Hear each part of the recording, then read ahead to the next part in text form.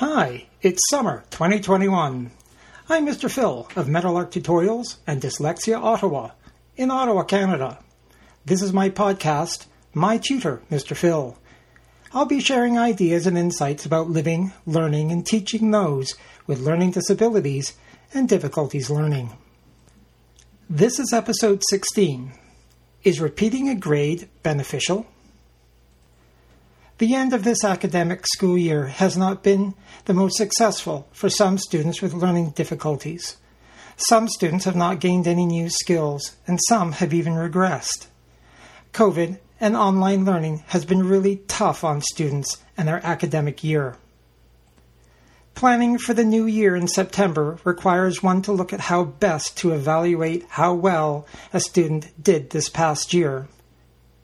How did the skills for executive functions, note-taking, study habits, social interactions, and overall development able to develop? Is a student ready for the next academic grade level?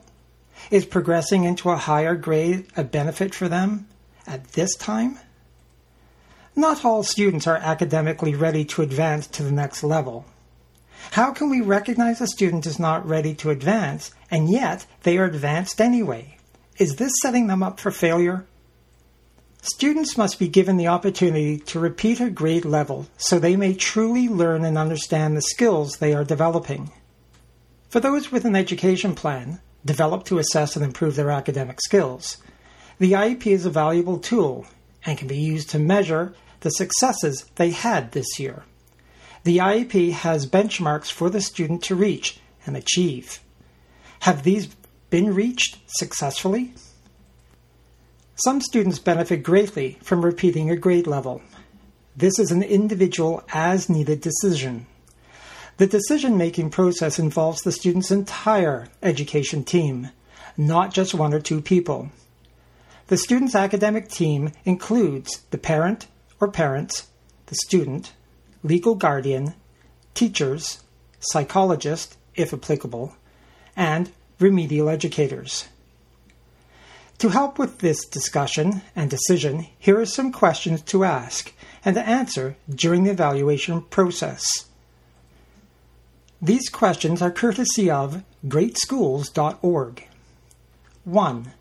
In what area or areas is your child struggling the most? Reading, writing, math, science, social studies, social skills, or others? Is it just one subject or most of them? 2. What have you and the teachers done this year to help your child develop necessary skills? 3. What has worked and helped your child learn? What hasn't worked this year? 4.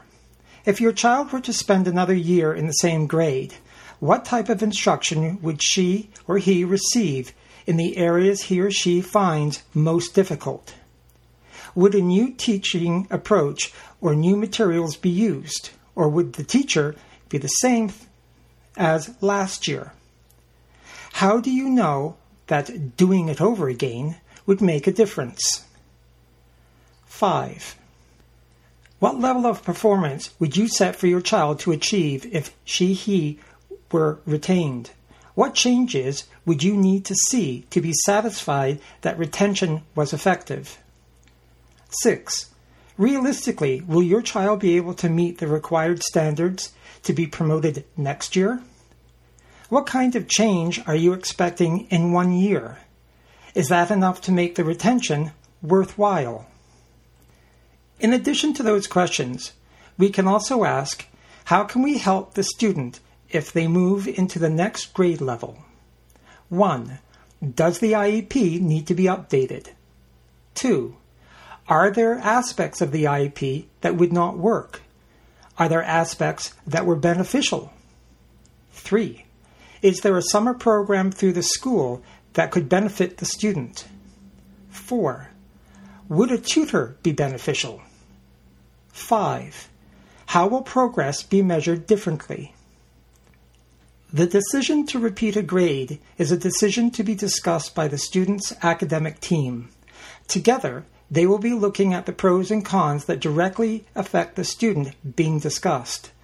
By no means is this decision being made light of here. I am exploring the issue based on years of seeing too many students forced through the education system without the resources and help they require to be beneficial. We have a society where students are pushed from grade to grade regardless if they are ready or not. Schools and the academic system are set up like a conveyor belt. We put a child into the system and do not expect anything other than success the whole way through. We believe one starts at the beginning and ends bright, shiny, and fully educated. We know this doesn't always work, especially for those students with learning difficulties, and yet they are given the same expectations and time frame as every other student. We know not all students will thrive in such a system. Our goal is to provide the best, most successful education experience for each student with a learning difficulty.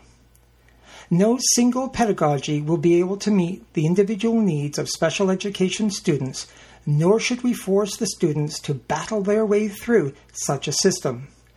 Thus, the need to properly, without fear, discuss the advantages and disadvantages of repeating a grade as it pertains to each and every individual student is something the student's education team must have as a priority.